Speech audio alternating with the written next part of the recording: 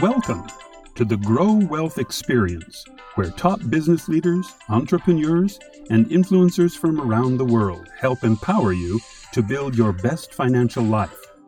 Now here's your host, Aisha Turgut. Welcome back to the next episode of the Grow Wealth podcast. Today, we're going to talk about your credit and your credit worthiness, in particularly business credit. We're going to talk about what it is, how you can establish it, and if you're already a business owner, an entrepreneur, or investor, how you can improve your business credit and maintain a stellar score. Now, we know how frustrating it is. You apply for a loan, and because your credit may not be that great, you don't get the loan amount you want, or you don't get the interest rate that you want because of your score. And as a business owner, this can be so stifling to your growth. And from a real estate investing perspective, we know how important leveraging debt is so you can continue purchasing properties and grow your investment portfolio. Now, to help us with this discussion, I have invited a personal and business credit expert on to the show. His name is Eric Counts. He is the president and CEO of Credit Nerds. His extensive knowledge of credit and credit repair have gained him audiences with the like of Wells Fargo, Regions Bank, and Century 21 branches across the country. In addition, he has served as an expert witness to lawmakers in the matters of credit and debt collection. He is also a speaker and author of the Credit Nerds Ultimate Guide to Credit. Now, let's dive in. Welcome to the show, Eric. Thank you. Appreciate the intro. How are you today? I see you're at a conference. Where are you? I am speaking at a conference in Washington, D.C. Right now. I'm in the middle of doing a 6-city tour. We did Denver. We're going to do Washington, D.C., Chicago. We've got Orlando coming, Atlanta, Phoenix, and Salt Lake, maybe 7. So we're having a pretty big go of it right now, traveling to a different city pretty much every week. Fantastic. You're spreading your knowledge. We love that. I love to get out there and speak and let people know the things that can help them. We're so glad that you're here. Now, I'm curious, how did you get involved in credit history and devote yourself into this niche? By accident. Like, isn't everybody, everybody just, who falls into exactly what they want to do from birth? Otherwise, I think I'd be an astronaut right now. But I was broke and I needed a job and I was looking for a job. My friend was a realtor and got a phone call one day and said, hey, we're looking for some people to help do sales in this credit company. And my friend said, well, I'm not interested, but maybe my friend would be. So I took a job, and it was about 3-4 months in, I started realizing that I had taken a job with one of those companies that were just ripping people off, taking their money, making these horrible false promises. And I kind of went around everybody that we had sold this horrible service to and said, hey, I'm sorry, I can't give you your money back because I only made $50 commission, And I said, and I also couldn't give them the $50 back because I had to eat. I'd been eating. It was groceries. And I said, what I done was spent a lot of time learning. And every time I would find a little thing in the law or in the rules about credit, I would take that to the owner of the company and say, hey, we're not allowed to charge up front. Did you know that we're not allowed to charge up front? And then it was like, oh, we don't talk about that. And hey, we're not allowed to say these things. Did you know we're not allowed to say these things? And they'd say, oh, we don't talk about that. So there are rules when it comes to credit repair, especially is number one, they can't make you any false promises. They can't promise you a specific score or that all items are going to be removed. Anything like that, that's completely illegal. And number two, they cannot charge you any upfront fee. They can only charge once their services have been completed. They being credit repair people, companies? Absolutely. That's called the Credit Repair Organizations Act, and it does not allow any upfront fee. that's a good nugget of information, because I'm sure so many people are so desperate. They pay those fees. Thousands of dollars. How can I help? How can I help you? What can I do to provide some knowledge to you today? Let's start with the fundamentals. Sure. Is there a difference between personal and business credit? Is one Massive. dependent on the other? Okay. So there's a huge difference. And yes, very commonly, one is dependent upon the other. There was a time, more in the past, where business credit was, I don't want to say it was more valuable, but I do want to say it was more accessible outside of personal credit. A lot of the new scoring models and a lot of the new ways that banks are underwriting their loans, for an example, as the SBA for small business loans through the SBA uses called the FICO Liquid platform. That's small business risk scoring.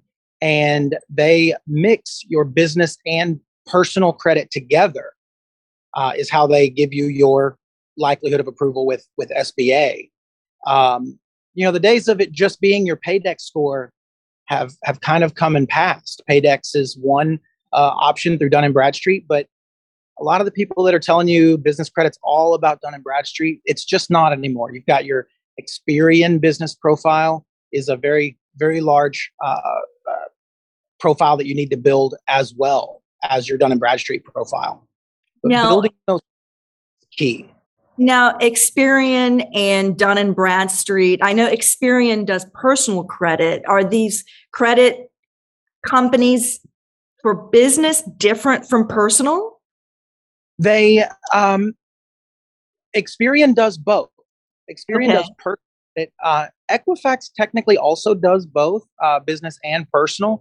Their bureau hasn't caught on quite to the level that Experian and Dun & Bradstreet have. But there's some fun. The way the law is built and things like non-monopoly laws, anybody can start a credit bureau because it's a for-profit. Just like anybody can start a restaurant, anybody can start anything they want. That's the rules. So Experian, Equifax, and Dun & Bradstreet are the three major ones of business credit, but they do both. So in the Experian world, they go off of what's called your IntelliScore.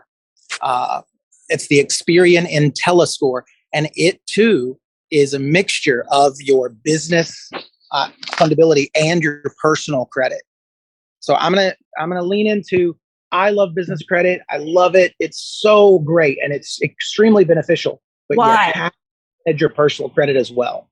Okay, so why should we establish business credit?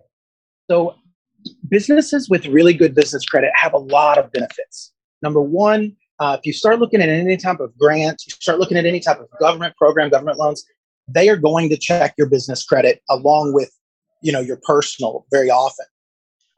When you have a really good business credit profile, what happens is it opens you up for significantly higher limits, significantly better rates and terms that you're not going to get with just a personal profile overall. Because your personal finances aren't built to hold that much debt, right? We write up our revenue. Business loans and lines tend to be based on revenue, while personal credit is built on income. So if our company might make, $2 or $3 million, let's say, but if we're only paying ourselves $100,000 out of that money, then if we're doing things personally, we can only count what we earned as an individual. But as a business, I can count all of that revenue, and the likelihoods are, 7 to 10 times higher limits through business lines as opposed to through personal. Excellent. Now, let's say we're a brand new business owner or a real estate investor, since we never buy real estate investments in our own name. How does a business owner establish business credit? What do we need to do to start doing that? So there are some programs out there. There are some courses. There are some things. And I'm not here to badmouth them, but what a lot of them do is they put it in, step one, set up a Paydex or set up a Dun & Bradstreet account. Step two, get your net 30 lines. And I know I'm kind of speaking through this really quickly, but the reason is because those steps and those processes have become a little outdated. So you do need to have a Dun& Bradstreet. You need to do that. You do not have to pay for what they call a DUNS number. Now, Dun & Bradstreet is going to try to sell you one because that's what they do, right? Of course. But what your DUNS number is it's just the file number of your account with them. So if you start getting things to report to your Dun & Bradstreet, they'll already issue you a DUNS number because that's the number that they use to identify your file. So you do want to get an account with Dun & Bradstreet. You do want to have a DUNS number, and you do want to start doing what are called Net 30 and vendor lines. And a Net 30 line is just a line with a company that says, hey, listen, we're going to get some product, and then we have 30 days to pay that back. Really good example is a lot of like convenience stores, as an example, use a lot of Net 30 lines because they'll get their drink providers will bring in the drinks. They get to put those in the store. They have 30 days to pay for that. And they use the sales to pay for their line. That's a vendor line. But the difference about a vendor line is that it's only going to cover product. You're going to be able to get product. That comes in really, really handy for a brand new business, though. Think about a vendor line with a printing supply company that allows you to print direct mail campaigns. But then you can use those, create some income or revenue, and pay back the vendor. So I'm not bad-mouthing vendor lines, but they're not spendable. You're not able to pay a person. You're not able to get cash access. You're just having a line of credit with a particular vendor. After you do that, you can start getting into some gas cards for your company, fleet cards that allow you to, if I've got people traveling, if I've got people, or even myself, if I'm out looking for properties, driving for dollars, so they say. Sure, they do. Yes. I can run that through my company gas card, make sure to keep my personal and business expenses separate. So there's some great options.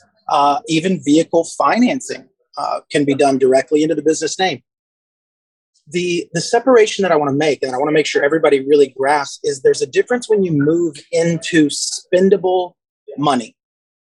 MasterCard, Visa, loans that come directly deposited into your account. When you get into spendable money, there's going to be something besides just business credit needed. So business credit is going to get you those vendor lines. It's going to get you that ability to have the conversation. After that, you're going to have one of a few things. Either good personal credit or strong company revenues or collateral. The days of just having an 80 Paydex and getting lines of credit issued to you in your business name are unfortunately past.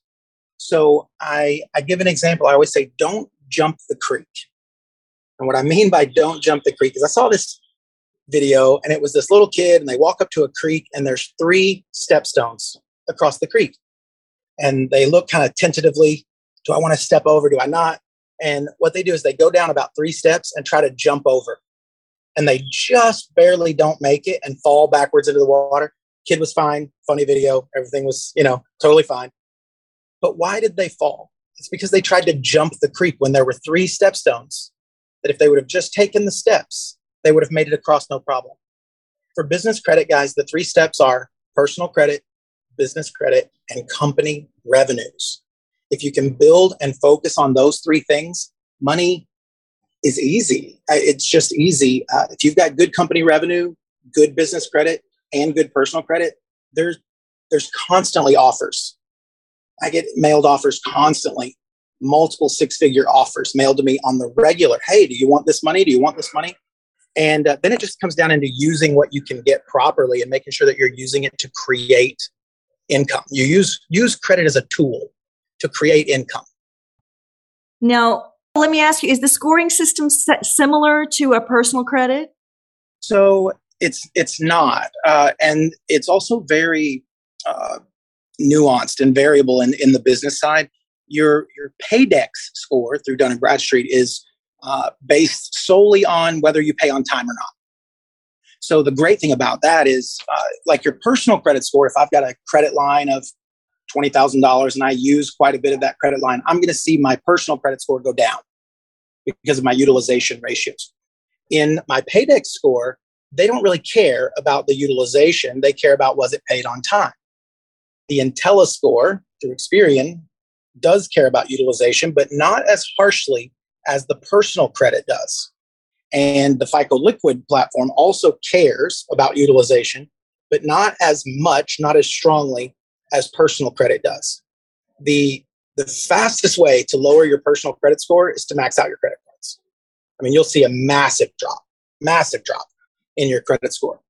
For business, it matters a little bit. I'm not saying it doesn't, but they're used to seeing businesses use their money and then pay it back, and use their money, pay it back. They actually want you to use the money and pay it back because that's what businesses do. Businesses leverage money. Correct. Personal people aren't really supposed to do it that way. That's not what they're wanting personal people to do. They're wanting personal people to sit on their money and use it on vacation and use it, on stuff that's not going to pay them anything. They want people into debt. Yeah. Shopping, right? Consumerism. Right. So businesses, they understand, wait a minute, if I've got this much money, I always say credit is a tool, not a trophy. What I mean by that is if I've just got all this money sitting up here on my mantle and I'll go, look, isn't it pretty? Yeah, but what does that do for you? Nothing, but isn't it nice to look at? Well, that's a trophy. Credit's a tool. Credit, you pull that trophy down and you say, you know what, I'm going to buy a property with this. I'm going to start a business with this. I'm going to use this for advertising. I'm going to use this for new software. I'm going to use this for something that generates real revenue for your company. Using money to make money, as I say. Absolutely. Yeah. Now, do all transactions with vendors get reported to Dun & Bradstreet or all these companies, or how do we know what gets reported and what money we use and pay on time shows up? So when you're looking for vendor credit, there's one way to answer that question. And especially in a recorded setting like what we're doing now, because by the time that you post this, let's say, something I say very well might be outdated. So I tell people how to. Absolutely. Companies change their terms. They change their program. They start reporting. They stop reporting. I can give you an example. Just last year, people would use the Capital One Spark card, which is a business credit card. Correct. Except every time they turned around, it was reported onto their personal credit history. And now, as of this past year, Capital One came out and said, listen, we're going to not report that to your personal credit history anymore since it's a business card. But they also reserve the right at any point to go back. That's part of their terms of service. So as nerdy as this sounds, the answer to your question is when you're looking at a loan or a line, I want you to look in the terms of service, and see what they're allowed to do, because that's the only thing that truly matters. What they did in the past doesn't matter. What they might do in the future doesn't matter. What matters is what it says in your terms of service. So there's going to be a section in there about credit reporting. And you look in there and say, okay, does this report? Do they report to Dun & Bradstreet? Do they report to, Experian business? Or do they possibly report personally? Which is, if it's in the terms, it's allowed. Credit is all about contracts. It's not really about a set amount of knowledge. It's about following contracts. And if the contract says they're allowed to report, they are. There's lots of laws that say if they report, it has to be done a certain way. But there are no laws that say they have to report. It's just if they report, they have to follow these sets of rules. So that's a big one, is look at the terms of service, even beyond the check marks of how exciting it is on the website you're looking at. Make sure you read the terms, guys. It's, I install an app all the time and click sure, but I don't apply for a line of credit without reading the terms.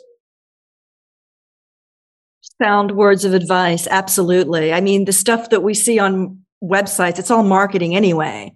So whatever contract you sign, you need to be reading the terms, whatever it is. Absolutely. And Absolutely. So many people don't.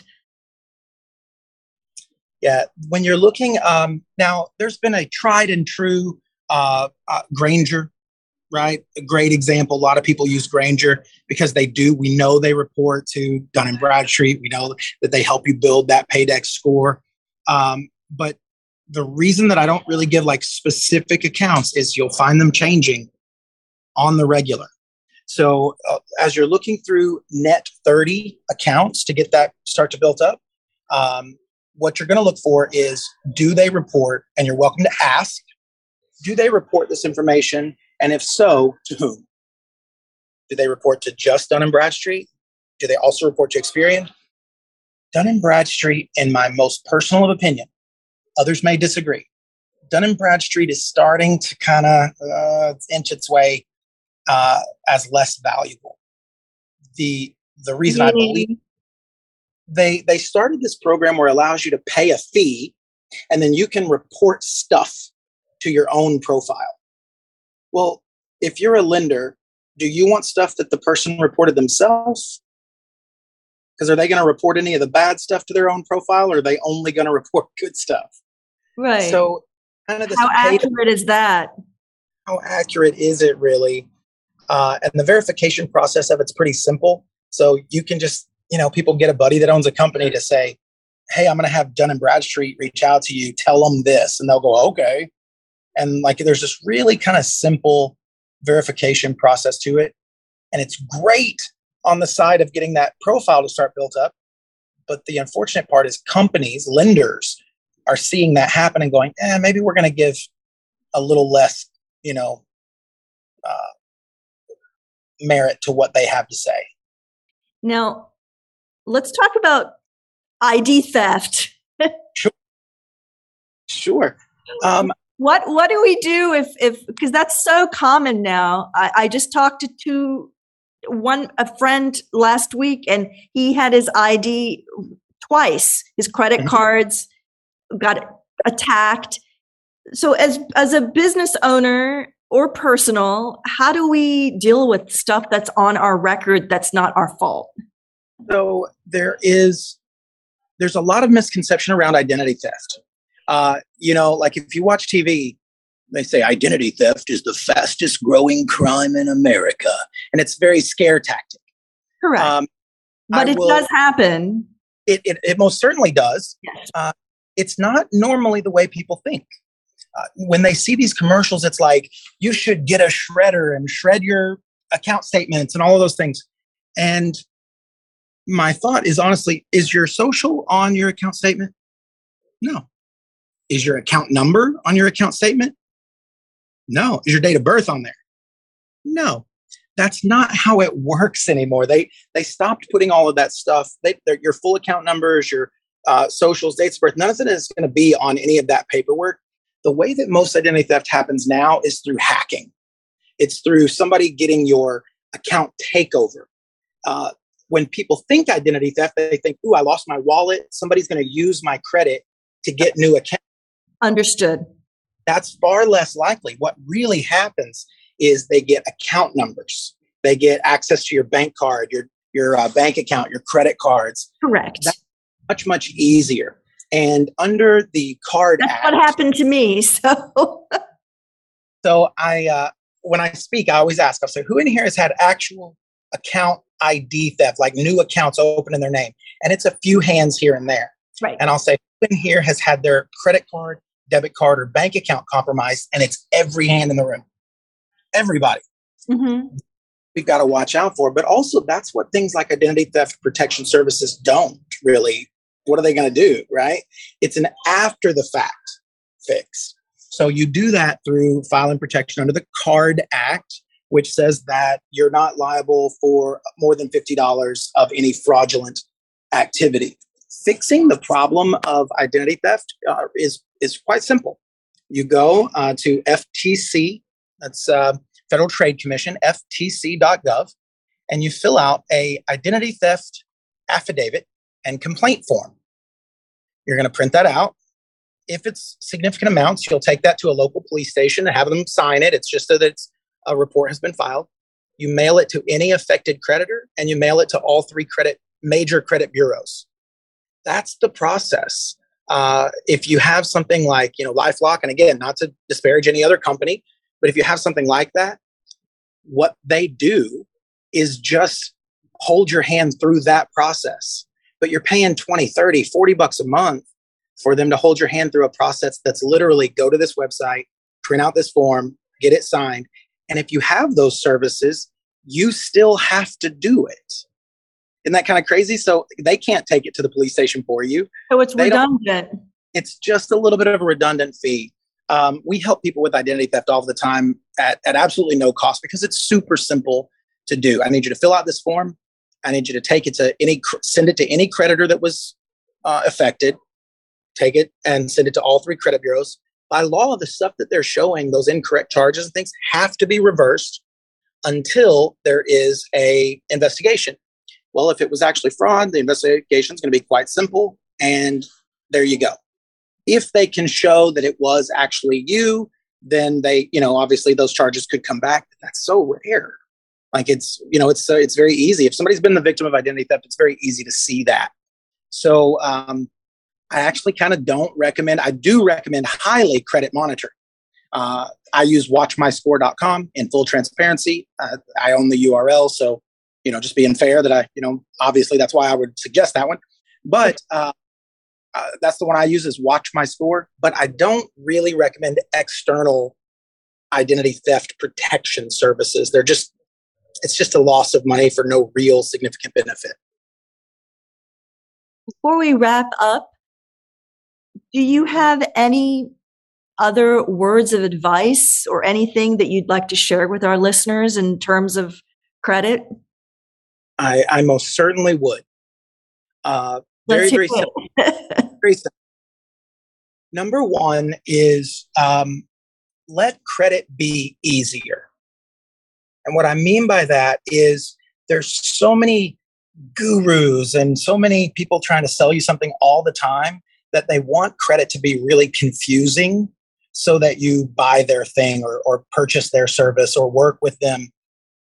We have a better understanding of credit than we think we do. And it's, what? Pay your bills on time. Don't overextend yourself financially.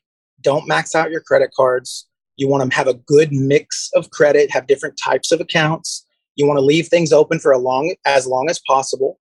And you want to only pull your credit when you're applying, for a purpose. You don't just apply whenever you want, wherever you want, just for the fun of it. Those 5 things right there are how you keep solid personal credit.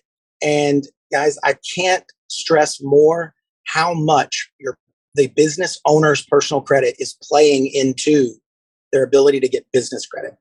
So you'll see these things that say you can get business credit even with bad credit. And that's true. And they'll say you can get business credit even as a startup. And that's true. And they'll say, and you can get business credit with no revenue. And that's true. And you can get business credit with no collateral. And that's true. But not all of those things at the same time. If you don't have collateral, they're going to need to see personal credit probably, or business income statements, revenue statements, bank statements. If you're a startup, they're going to need to see personal credit to get spendable money. If you have collateral, maybe, you see what I'm saying? Like you have to have one of those. So the answer is yes, you can get business credit and business funding without good credit, as a startup, with no collateral, with no revenue. The answer individually to all of those is yes. But if you have bad credit and you're a startup and you have no collateral and you have no revenue, then we need to focus on the actual problem. Instead of trying to fix and get credit, we need to fix the actual problem, which is we need to get the personal credit started, and we need to focus on actually growing that company and getting some revenue in the doors, because man, does revenue fix a lot of problems. It certainly does. A lot of problems, guys. So business finance is a lot about people trying to figure out the tricks, and then the banks figuring out those tricks, closing the loophole, and then people try to figure the new tricks, and the banks close those. But guys, if you don't worry as much about the tricks and you worry about, I'm going to make sure to get my personal credit in order, I'm going to make sure to get as much revenue going through my company as I can. And the one other thing that I will tell you is a very strong factor is what's called your bank rating. And your bank rating is 2 factors and mostly one, but how long has your bank account been open? And what is your average daily balance? So if your business bank account, if you constantly move all the money out of it, then when a lender looks and asks for your most recent bank statements and your average daily balance is, $27, think about your money. Would you want to lend to somebody that only has $27? And you go, oh, but I just moved it into my personal account. And they go, great, then you need to apply personally. Right? Yeah, I see the dilemma. Yep. So my number is try to think about $5,000. I know it's easier said than done sometimes, guys, but try to think about $5,000 in your business bank account as zero. Right? If you've got $5,176, keep in mind, I've got $176. Because if you keep that average daily balance at $5,000, it gives you a nice high bank rating, and that's going to help you significantly when it comes to getting money. Significantly. Fantastic, Eric. What a wealth of information. Thanks. Thank you so much for your time. Really enjoyed having you. Thank you for tuning in. See you next time, and don't forget, like and subscribe to the channel.